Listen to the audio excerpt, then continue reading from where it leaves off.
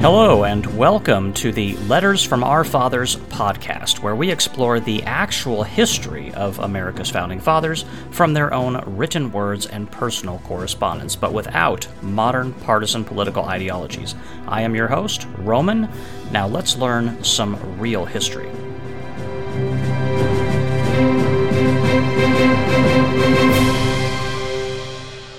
Indeed, welcome back to the podcast. It's great to have you here. This is going to be episode number 43. This might be an even shorter episode than normal. I'm just having one of those weeks, where there's all kinds of stuff going on. Really hard for me to keep up with the podcast lately, I'll tell you that much right now. When you get a lot of things going on in your schedule, it's everything becomes challenging, but doing a podcast is even more so, it just adds to it. Still able to crank out an episode. There is one particular thing I wanted to talk about on this episode, and it is this concept that the Founding Fathers had about private property. Doesn't get talked about very much, I don't think. Not as much as it probably should. And it's come up a few times in the letters that we have read, which means if it comes up more than once, then that means, and because we haven't even really scratched the surface as far as the writings of the Founding Fathers yet. So if it's already come up a couple of times, that means it's going to come up again and again and again and again. So I figured I would address it. And, the previous episode covered a letter written by Abigail Adams. And in that letter,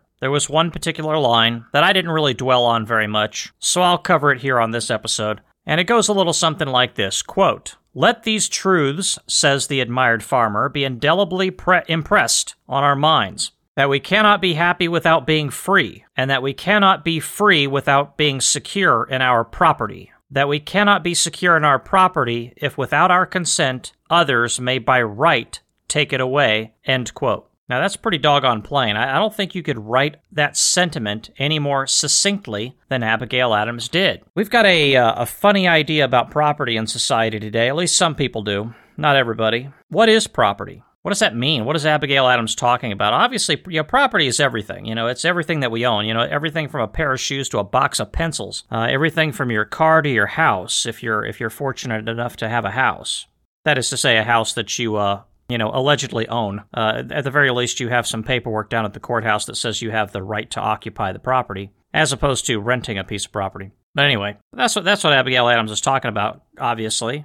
But more specifically than that, what is property? Some people say, oh, it's just property. Doesn't matter, it's just property. It's not like it's a human life, like if property gets destroyed. It's just property, it's just a thing, it can be replaced. It's not like it's a human life. And on the one hand, that's true, that is true, but on the other hand, it's not just property. And that sentiment is buried inside of what Abigail Adams is saying here. You really have to, dwell on what Abigail Adams is saying to really get that, I think. Some people would get it right away. Other people, it's going to take a little while for that to sink in. I'll read it to you one more time. Quote, "We cannot be happy without being free. That we cannot be free without being secure in our property. That we cannot be secure in our property if without our consent others may by right take it away," end quote. Why is it so important? I mean, if it's just property, it can just be replaced. Why is it so important? I mean, the sentiment that she talks about here, without our consent, others may as by right take it away.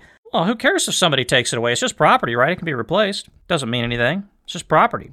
Well, the reason why Abigail Adams feels this way, and the reason why the Founding Fathers felt the way they did about property, is because it's not just property. Take a look at the car that you have sitting in your driveway, in your garage, in the parking lot, wherever, and tell me, what did it take you to get that car? I mean, it's just property, right? It's just property, but it's not, is it? It took a heck of a lot more than you'd think to get that property in some cases. A lot of people don't sit down and really stew over it. I mean, it costs money, right? But where'd the money come from? You convert money into property when you buy something, but where did the money come from? The money came from, assuming you worked for it, and a lot of people do work for it. Most people do. Some people don't work for it, but I'm gonna assume that most people work for the money that they get. Money is time.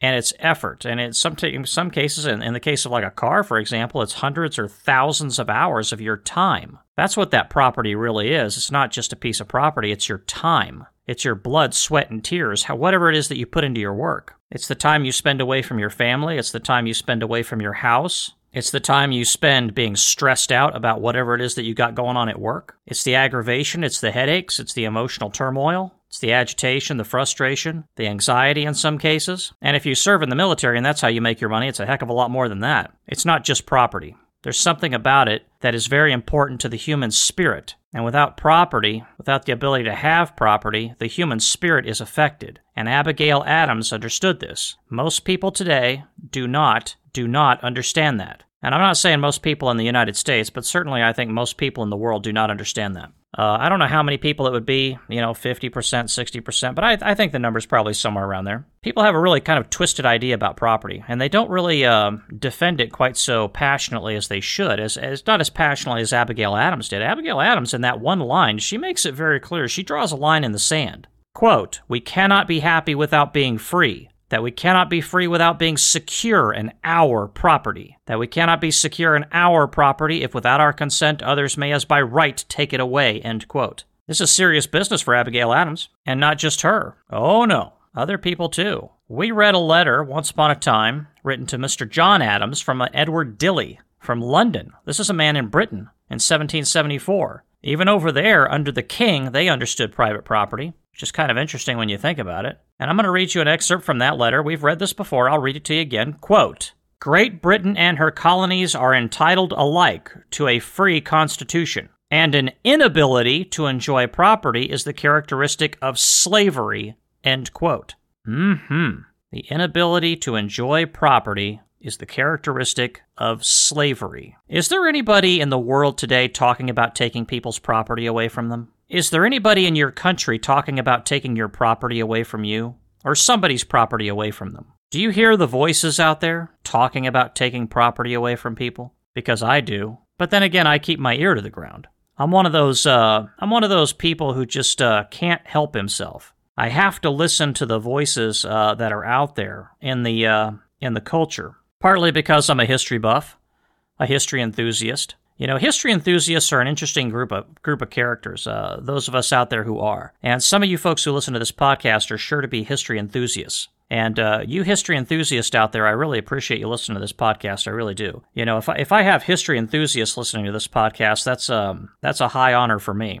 But something about us, we also tend to pay attention to what's going on in the world, sometimes at a deeper level than other people do. Why? Because of it resonates with history. And I do hear the voices out there. They're always out there. There's always some country, some government, some group of people somewhere clamoring to take people's property away from them. And it really is a sad commentary. And the reason why they want to take property away from people, because, if you have property, that means you have freedom. I mean, what have we said here again? Let me read Mr. Dilly again from London. Quote, "An inability to enjoy property is the characteristic of slavery," end quote. Okay. And Mrs. Adams, let's do this back to back. Quote, "We cannot be happy without being free. That we cannot be happy without being secure in our property. That we cannot be secure in our property if without our consent others may as by right take it away," end quote. So these people who want to take property away from other people without due process, basically, is what I'm saying. Now, is there, the Constitution talks about this in some regard. Eminent domain, that's a kind of due process in and of itself. Somebody perhaps charged with a crime, due process before taking their property away from them, assuming there is actual due process involved there. That's the whole point behind that kind of thing, is you don't separate somebody from their property without due process, without their rights being honored and respected. There is a movement afoot, ladies and gentlemen. There is a movement afoot to bypass due process, the Constitution of the United States, and frankly speaking, around the world. This has been going on since time immemorial. Ever since somebody had something that they called their own, somebody came along to try to take it away. And it's not just a thief or a robber in the night. Sometimes it's the person that you trust with your freedom and liberty, wrongfully so, but you do, and that would be your government. Riddle me this one more time. If you could trust the government with your freedom and your liberty, why in the world do we need a constitution? Why do we need a Bill of Rights that tells the government you can't do this, you can't do that? Why do we need a Bill of Rights? Just take that thing, run it through the shredder, right?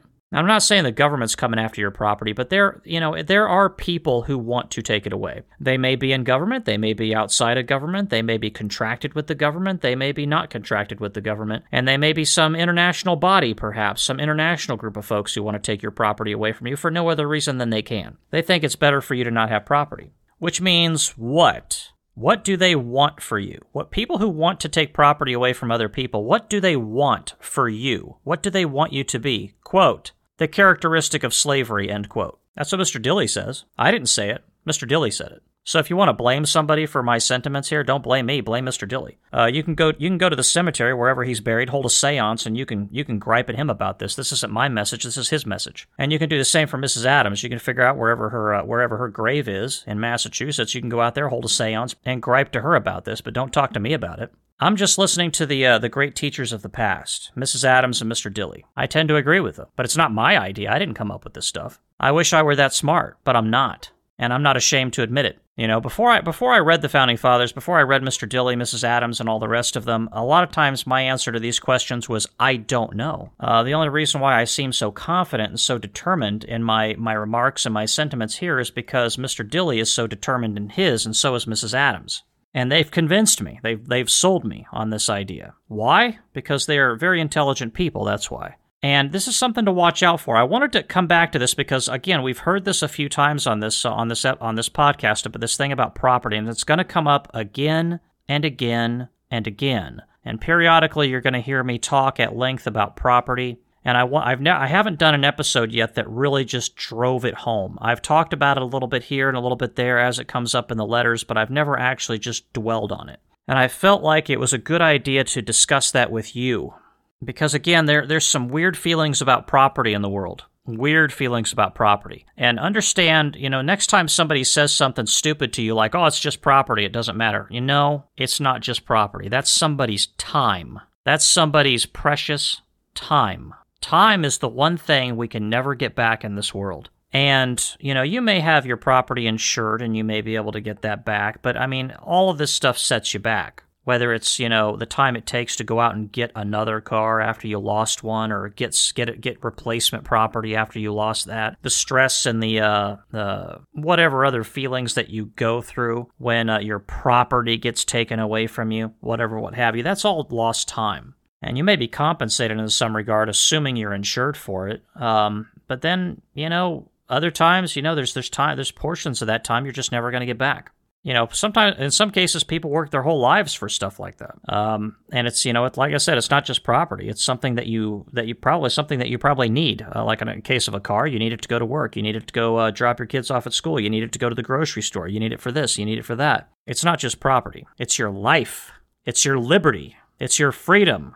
And the ability to enjoy that property keeps you out of slavery, as Mr. Dilly would say. And so guard your property. Mr. Dilly would have you do exactly that. Mrs. Adams, by the way, would have you do exactly that. Guard your property. And don't let anybody tell you that it's okay for that to be taken away from you for no good reason. And I'm going to, this is one of those controversial statements. There are some people out there, and like I said, sometimes they're in government and sometimes they're not in government. But some people, some people in government, not everybody, but some people, they don't want you to have property.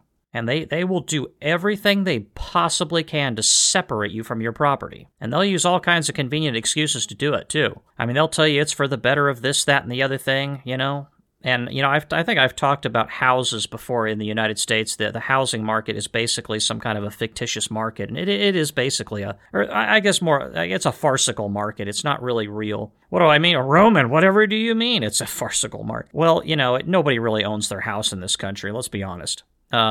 If you pay property taxes, that's called rent. You're paying rent to the local government to rent your house. If you don't believe me, just don't pay your rent for a few years and see what happens. That house that you think is yours, it's gone. And why is that? Why has effectively every house in the United States been seized by the local government? And people demonize the federal government, by the way, in some cases, but honestly, this is local government right here, and this is as local gets. This is the county. Why did they take your property away from you? Why did they seize your property? Because that's what that is. It's basically a de facto seizure of property. Why did they do that? Well, they told you it was because you needed better schools. It's for, it's to support the public schools. It's to do this, that, and the other thing. Oh, that's lovely. So we're making trades now, aren't we? We're trading our freedom and our liberty for what? Public school?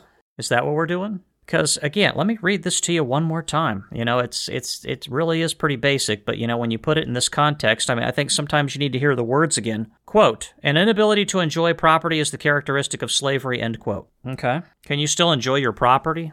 Well, yeah, you can enjoy it, but it's not yours. That's the thing. I make the case that house really is not yours, technically, at the end of the day. And there's a logical argument to be had there. Some people are going to dismiss that and be like, oh, Roman, for Pete's sake, man, how dare you? How dare you say that that house is not mine? How dare you? Property taxes aren't rent. Well, like I said, again, just don't pay your rent for a few years. Your property taxes. Don't pay your property taxes for a few years and see what happens. The sheriff's going to come knocking on your door. He's going to kick you out of there. That house is going to be sold by the real owner. The local government is going to sell it to somebody else. I say sell, but really what they're going to do is they're just going to give them a right to occupancy. So you've traded your freedom and your liberty for a quote-unquote good public school system. Now, how good is that public school system really? You've given up your freedom and your liberty as far as your house goes anyway, and you've done that for a quote-unquote good public school system. Now, is it really a good system? I think that's debatable. I think in some places it is, in some places it's not. It really depends on the people who run the place, doesn't it? I mean, some of those are really a well-run machine, and others are really just a big steaming pile of crap. I hate to be so blunt, but I mean, that's basically what it is. So is that a fair trade? Is it a fair trade to give up your property for that kind of a thing? In the latter case where it's a big steaming pile of crap, I would say the answer is no. But to each his own. Some people think it's justifiable. But why am I painting this example of houses and property taxes and all the rest of it? I'm not trying to be, like I said, this isn't a current events podcast. I'm not trying to be an advocate for, changing the laws as it pertains to property taxes and houses. I'm just trying to paint a picture for you here. Because a lot of people, you'd be surprised. I'm sure the listeners of this podcast have thought about this before. At least most of you folks out there probably have. But there's going to be people who cruise into this podcast who have literally never even thought of this before because it doesn't get taught. I mean, do you remember that high school class where they sat you down and talked to you about real estate and property and private property and taxes and all the rest of it and how you don't really own it, the government does, and you pay rent in the form of property taxes? Do you remember that class in high school where they taught you about, oh, wait, yeah, that's right. There is no class like that in high school. I was actually talking to a lawyer friend of mine that I know. He's not actually a practicing lawyer. He did go to law school though, and I was talking to him about this, and he actually apparently did some kind of a research paper, something like that, on this very topic when he was in law school. And the answer to the question when I posed it to him, how did he feel about this? And, he said, you're absolutely right. That's exactly the way it is. You don't really own your property, technically. Nobody really talks about it like that, but that's 100% accurate. I'm like, okay. And the reason why I'm saying that, the reason why I mention it is because, again, we start talking about this trade that people make. I say that there's people out there who want to take your property away from you, and that's 100% factual. Now, they usually can't do that unless they promise you something in return. So then you start making trades. You start trading your freedom and your liberty for these promises. And freedom and liberty, again, is this ability to enjoy your property as Mr. Dilley and Mrs. Adams would articulate it. Now, if you think Mr. Dilley and Mrs. Adams are a couple of idiots, then fine. Then you obviously you've kind of checked out from this podcast episode probably, and you don't agree with what I'm saying, and that's perfectly fine. Each person has his own opinion. I'm not mad at you.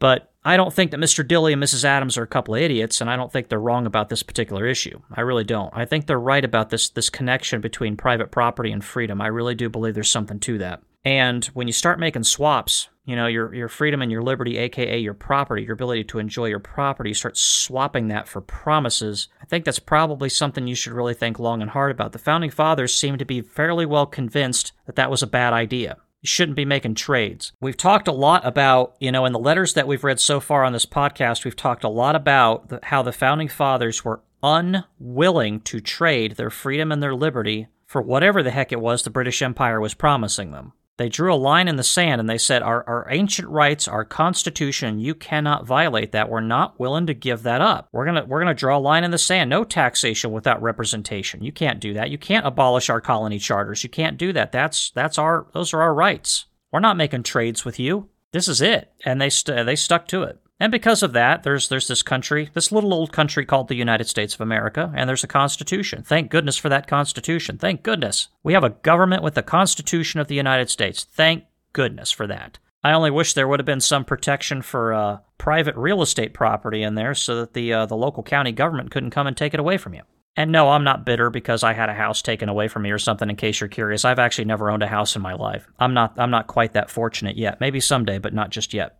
Some people out there are going to think, oh, he's just bitter because he had a tax foreclosure on a house. No, never had a house. It's kind of hard to have a tax foreclosure when you've never had a house. So keep an eye on your property and be very wary of anybody who says that you need to give up your rights to your property and we'll trade it for this, whatever this is. You know, it could be we'll keep you safe. Don't worry, we'll keep you safe. Just give us your property or give up your rights to your property or let us have access to your property. You know, sign away some of your rights, etc., etc., etc. Be very cautious about this stuff because you start making enough of those trades, you start making enough swaps, and eventually you're going to find yourself in a situation exactly like this. Quote, an inability to enjoy property is the characteristic of slavery, end quote. And you don't want to wake up one morning and find that you have the characteristic of slavery, do you? I don't know too many people who aspire to that. You know, I want to have the characteristic of slavery. Is that what you want your life to be? You want your life to have the characteristic of slavery? Then you better protect your rights, and you better make sure that your rights are enshrined in some kind of a formal document that everybody can point to and say, see, these are my rights. Whether it's in the federal constitution, the state constitution, or if you're in another country outside the United States, whatever document it is that you have, your Charter of Liberties, your Constitution, whatever it's called, you better try to make sure that your rights are enshrined in there as far as your private property. Otherwise, you're in big trouble, my friend. You're in big trouble. Mrs. Adams says so, and Mr. Dilly says so as well. And those are two great points of view. Somebody from London, 1774, and somebody from Massachusetts, 1775. Great perspective from both of them. And I hope you understand why it is I felt like I had to bring this up, because, you know, people's property in the time of the Founding Fathers was under great threat. Because again, you know, taxation without representation. Taxation is taking people's money, and what did we establish that money is? Money is really just property or time, basically labor, converted into a medium that can easily be passed in between individuals, right? You basically convert your labor into money, or you convert your property into money, and then you use that as a means of trade for more property. So they were having their property taken from them without representation. And what was it Mrs. Adams said? Quote, that we cannot be secure in our property if without our consent others may as by right take it away, end quote. So the Parliament was saying that we have a right to take away your property, even though you have no representation here, aka no consent. That's a problem. And sometimes governments like to take away property, you know, because they call it an emergency, quote unquote, emergency. Yeah, you know, they tend to justify this kind of crap all kinds of ways. So be very cautious of this kind of thing. And if you don't, like I said, if you don't defend your basic right to private property, you are going to find yourself having the characteristic of slavery, like Mr. Dilly said. It's going to happen, guaranteed, 100%. And if that's the life you want to live, then just keep on trucking. But for those of us who actually don't want to go down that road, and we want to keep company with a Mr. Dilly or Mrs. Adams, then we better keep our eye out and make sure that we listen to the Founding Fathers and the rest of them, Mr. Dilly, Mrs. Adams, and pay attention to this stuff. Don't neglect it and don't ignore it. It's really important stuff. So I hope you found this particular episode enlightening in some particular kind of way, for basically a more in-depth discussion about property. And I hope to see you on the next episode of this podcast, where we will continue to march onward in our discussion about the Founding Fathers. And with all that said, this is Roman signing off. Thank you.